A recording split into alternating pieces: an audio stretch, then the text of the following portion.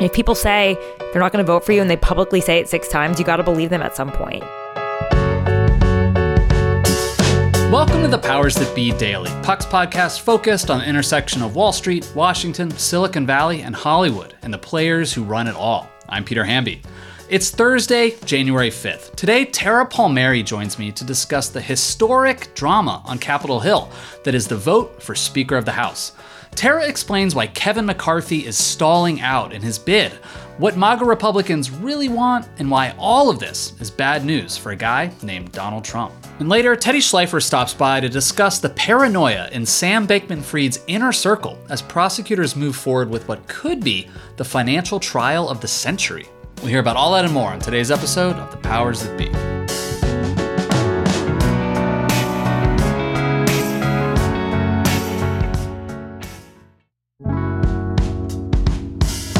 Happy Thursday, everybody. I'm joined by Tara Palmieri, and she's going to get right into it. Tara, what's the deal with Kevin McCarthy? Tonight, we're recording this Wednesday night in full transparency. You might be listening to this on Thursday morning. What's the latest with McCarthy's stalled, to put it politely, bid to become Speaker of the House? So right now they've adjourned. They broke out into a working group, and it's kind of like they're really... This is the last moment. It's a telltale moment. And he's got to strike a deal now. I mean, it's been 6 votes where he's been shot down. And if he doesn't come out of this with something, I think it's not going well, because you've already got people like Ken Buck who have said they're done voting for McCarthy now and want another candidate like Steve Scalise, and they're saying his name aloud, on CNN, whereas I've been reporting it's been the low-key known thing that he's the dark horse underdog ready to get in there. And the fact that they're starting to say it out loud and they're not going to let this continue because they know it actually plays really badly at home. It makes it look like the Republicans are in disarray and in chaos. So I think what's happening is that we keep writing about the Kevin onlys, but I don't really believe that these people are as loyal to Kevin McCarthy as they say. I think they're more like Kevin agnostic. It takes a lot of guts to get up on the House floor and vote against the person who is slated to be speaker, who's already in the speaker's office, even though he has not been sworn in yet. So I think that when presented with another option, a lot of these people will flip easily. I don't think there's really going to be a band of 20 holdouts for Kevin McCarthy. And right now he's got to show that momentum is going in the other direction, which is down. And he hasn't been able to do that, right? It's been 20 votes consistently, and it's going to be more if he doesn't strike some sort of deal. And it's the moment of truth, basically, right now. Yeah, so they're gathering privately, and I think at the moment that we're speaking, and I think you're right. If there is more and more of these show votes are not going to change the story. If anything is going to change, if people are going to move to Steve Scalise or someone else we don't even know about, it'll happen behind closed doors. There'll be some conversations. Someone will gather momentum. But I think the big momentum story for me, and I'm glad you mentioned it, was Ken Buck coming out on CNN. And he's, for people who don't know, Republican from Colorado, ran for Senate back in the day and lost. But he's like an OG Tea Party guy. Right. But also he can hang out with the Freedom Caucus dudes, but he can hang out with the establishment dudes, whatever that means these days. And he's pretty well respected. And for him to come out and say, I just can't vote for McCarthy again, by the way, he did on the following round after saying that, but it just opened the door and gave air cover to others to say, okay, well, if Ken said it, maybe we can move. And so my other question, Tara, is we sat through 2 days of this voting, and it was really embarrassing for McCarthy. Why didn't people move more quickly to Steve Scalise, or why haven't they yet? Because he seems to be the consensus next choice. He's more culturally conservative than McCarthy and could probably, be palatable to the Freedom Caucus. It kind of just wants a scalp. They want McCarthy's scalp, it seems like. Right. Why didn't things move more quickly to Scalise on Wednesday? You know what? I got to say really quickly, because I remember I said it was the moment of truth, just literally telling you how quickly this is moving. Matt Gaetz just walked out of that meeting and basically said things have not changed and that they're never going to vote for Kevin McCarthy. So if that really was a telltale, how this is going to go, it's not looking good at all. They just all walked out of that meeting. Lauren Boebert, they're not voting for him. So It's funny. Someone, here's one member saying, if people say they're not going to vote for you and they publicly say it 6 times, you got to believe them at some point, So it's time to move on, I think, is what I think that McCarthy team hyped up this meeting. They kept saying there was optimism. Things were moving in the right direction. And the Lauren Boebert, Matt Gaetz, a group that's voting as a bloc, it only takes 4 of them to tank his speakership. They're all saying, basically, the loudest voices are saying we're not voting for him. Kevin McCarthy's had 2 months to get his house in order and come up with the votes. Obviously, back in November, some votes were still being counted to see who would, by how much rather, Republicans would control a house. But if he came into this week not having the votes, and the holdouts were between 5 and 20 MAGA Freedom Caucus types, those people weren't going to flip. So he came in just kind of hoping that things would change. And I'm not aware of, and you have better sources on the Hill than I do, of any sort of behind the scenes strategy that they had. It just was kind of people were just going to show up and vote and hope that people started to fade. They made a lot of concessions. They did. They changed rules. They gave them a lot more power. They brought it down to, I think, 5 people to vacate the speaker, to basically call a motion to vote against the speaker. Obviously, the Freedom Caucus wanted to be just 1 vote the way it used to be. But he made a lot of concessions. It wasn't enough. He hoped that the pressure of it all, the pressure cooker of forcing a vote over and over again, he probably knew this was going to happen. That would maybe get people in line. He believed that peer pressure would probably work for these people, or the pressure cooker. He didn't want to recess. That was something that was I was surprised to see him recessing on Monday, because he believed he could just wear everyone out, right? I think they were perhaps not being completely transparent with the fact that it was more than 4 or 5 people who were no's. I think it grew to maybe as many as 20, and they knew that before the vote. It's interesting that they would go forward and do that anyway. I think he was just gambling. What else was he going to do? Back out again? He just thought, this is the only way it's going to happen. I've just got to gamble and stare them down and play chicken. And it looks like you've lost.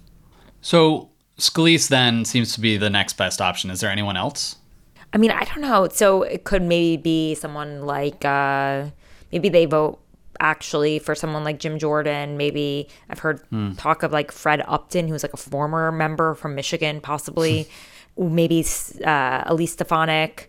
I don't know. To be completely honest, it just seems to me that they could go through a few other people who don't get the votes, but that would be better for Steve Scalise, even though he is the most obvious person as the former majority whip. He knows a lot of the members from the moderate wing.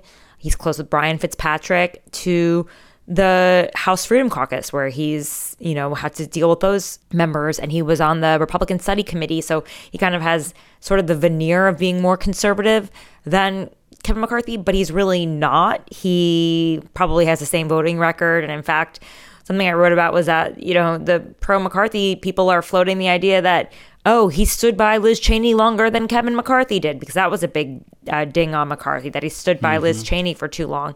Or they're saying he's too soft on amnesty. They're kind of already floating this idea that Scalise isn't going to be conservative enough. But to me, the writing was on the wall when Matt Gaetz said in an interview to the New York Post, and he's pretty much the ringleader of this group, real diehards, never Kevins, we would take Scalise. And he said it privately.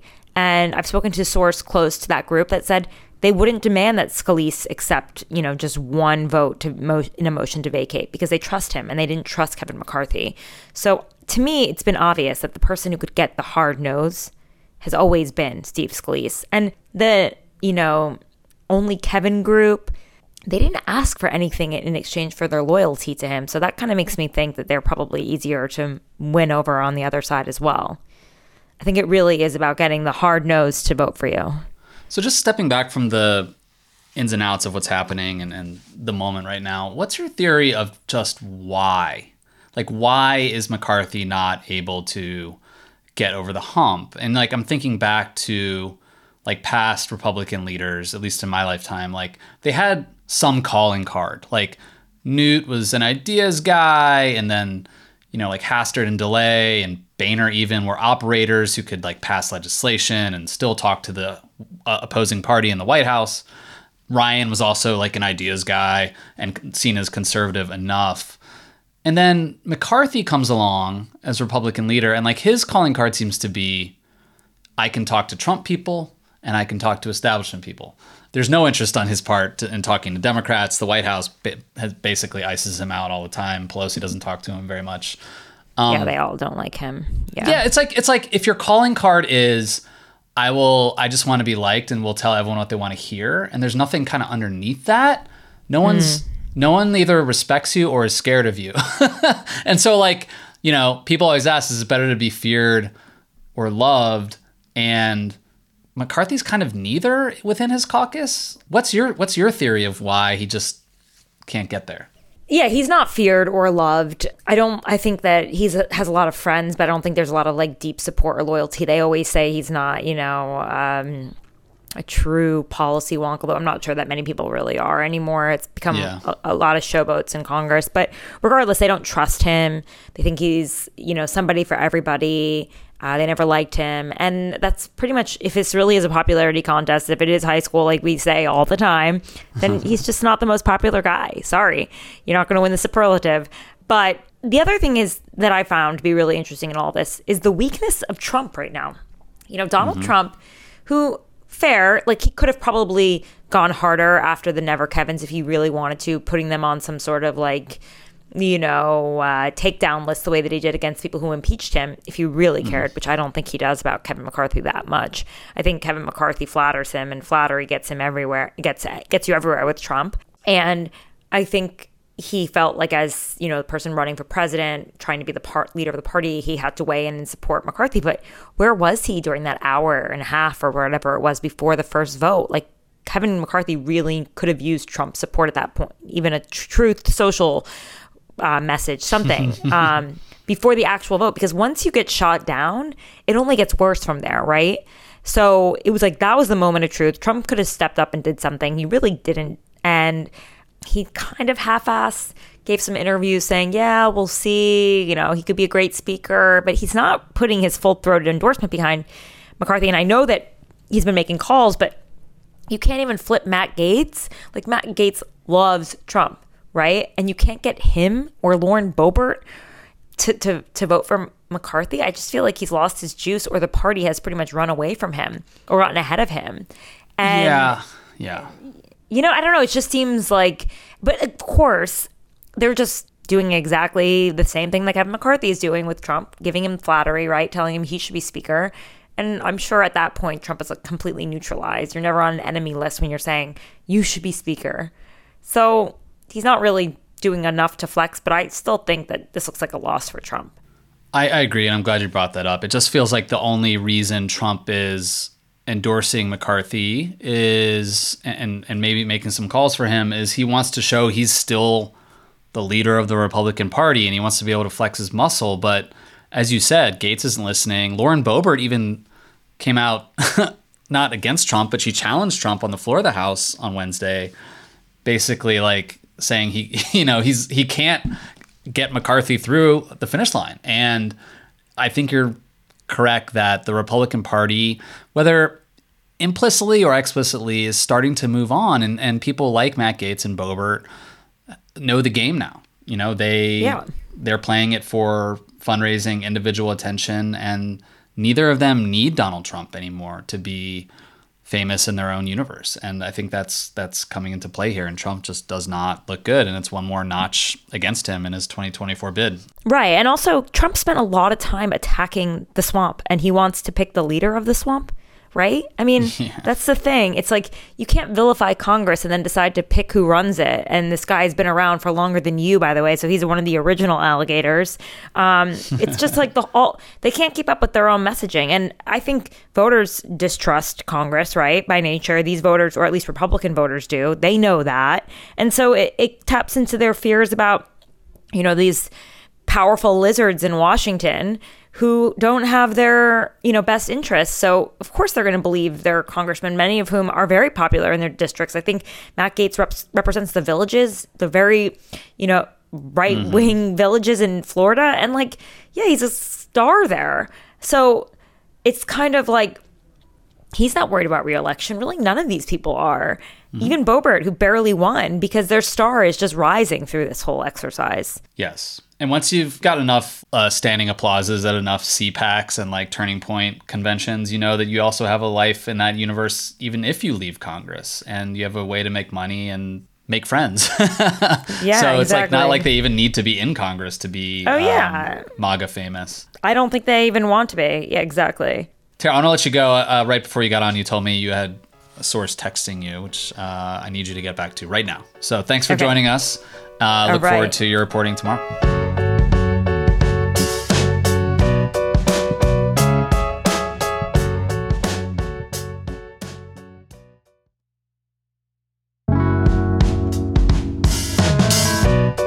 Welcome back. I'm Ben Landy, joined by Teddy Schleifer, with some updates on Sam Bankman-Fried, who was just arraigned on Tuesday in New York, where he pleaded not guilty to the 8 charges against him.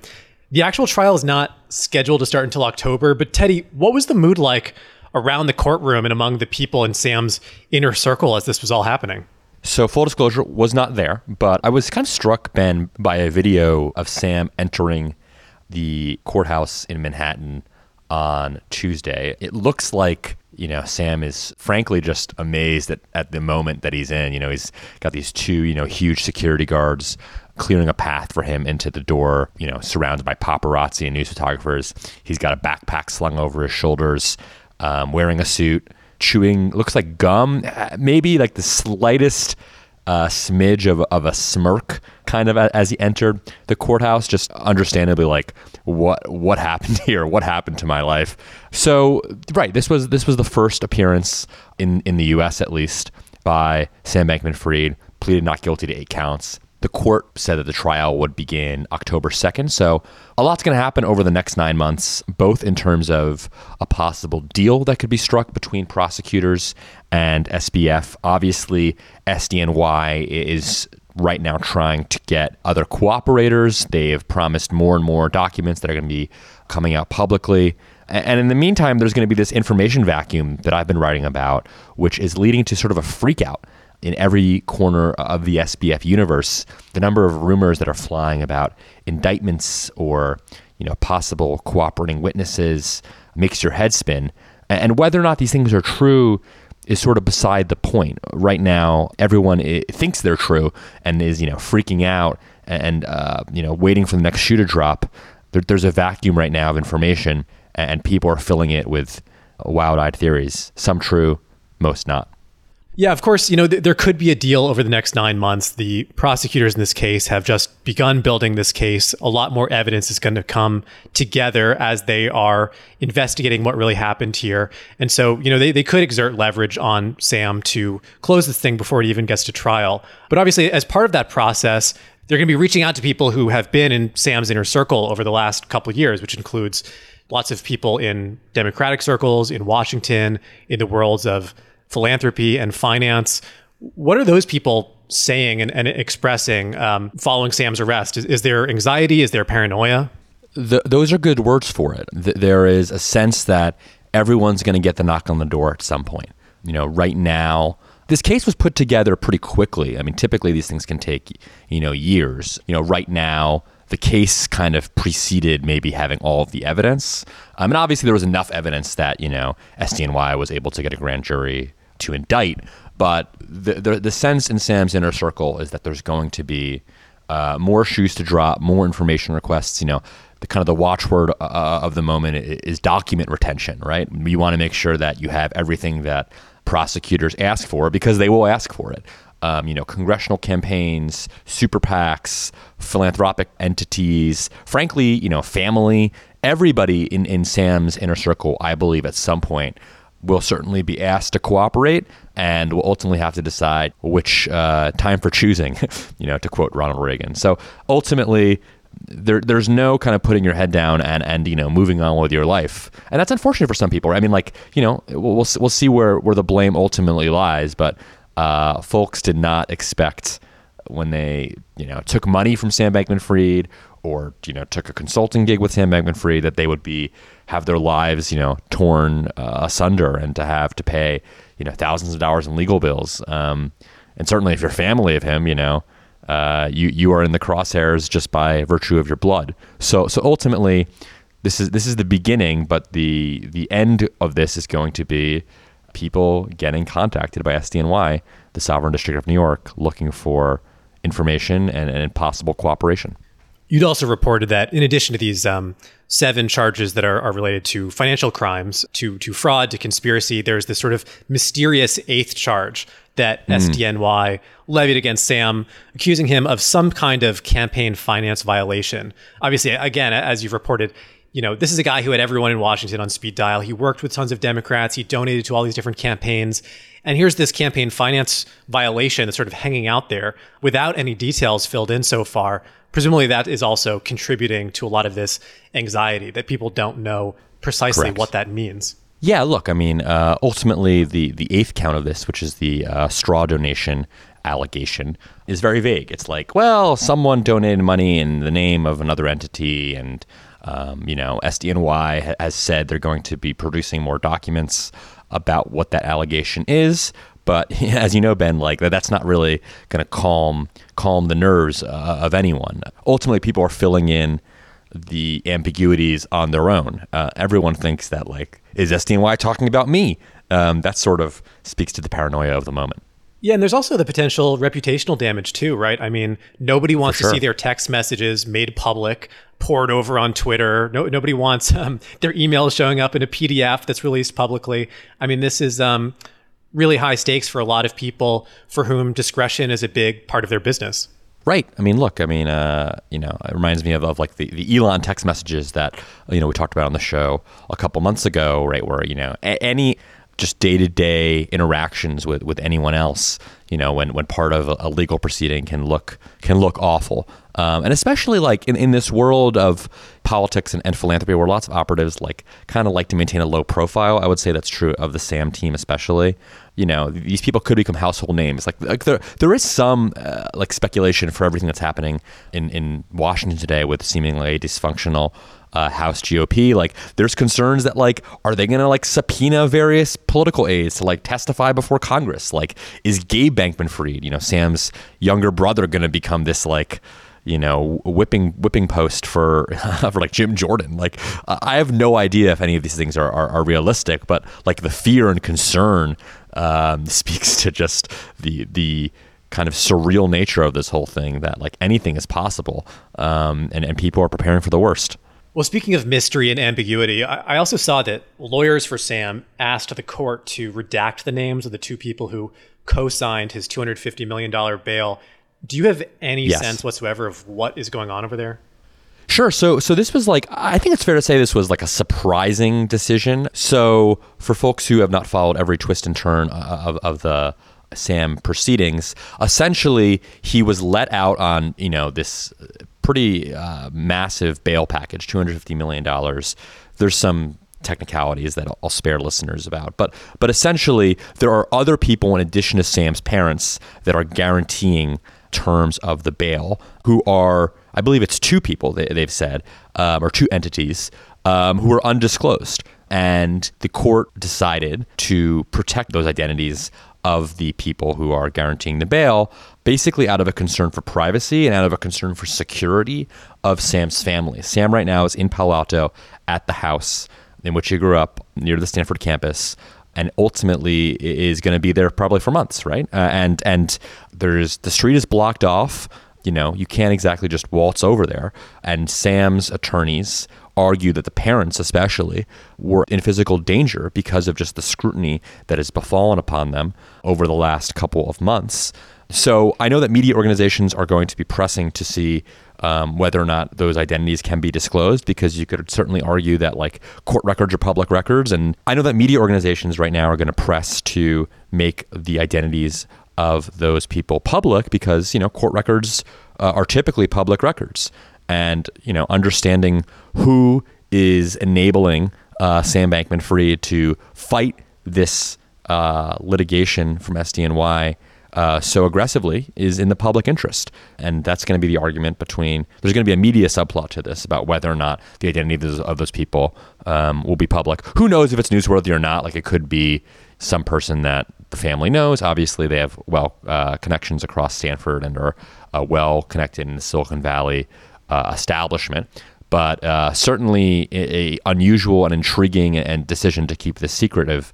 And, that is also going to further stoke internet sleuths and the general sense of paranoia that surrounds everything SBF right now.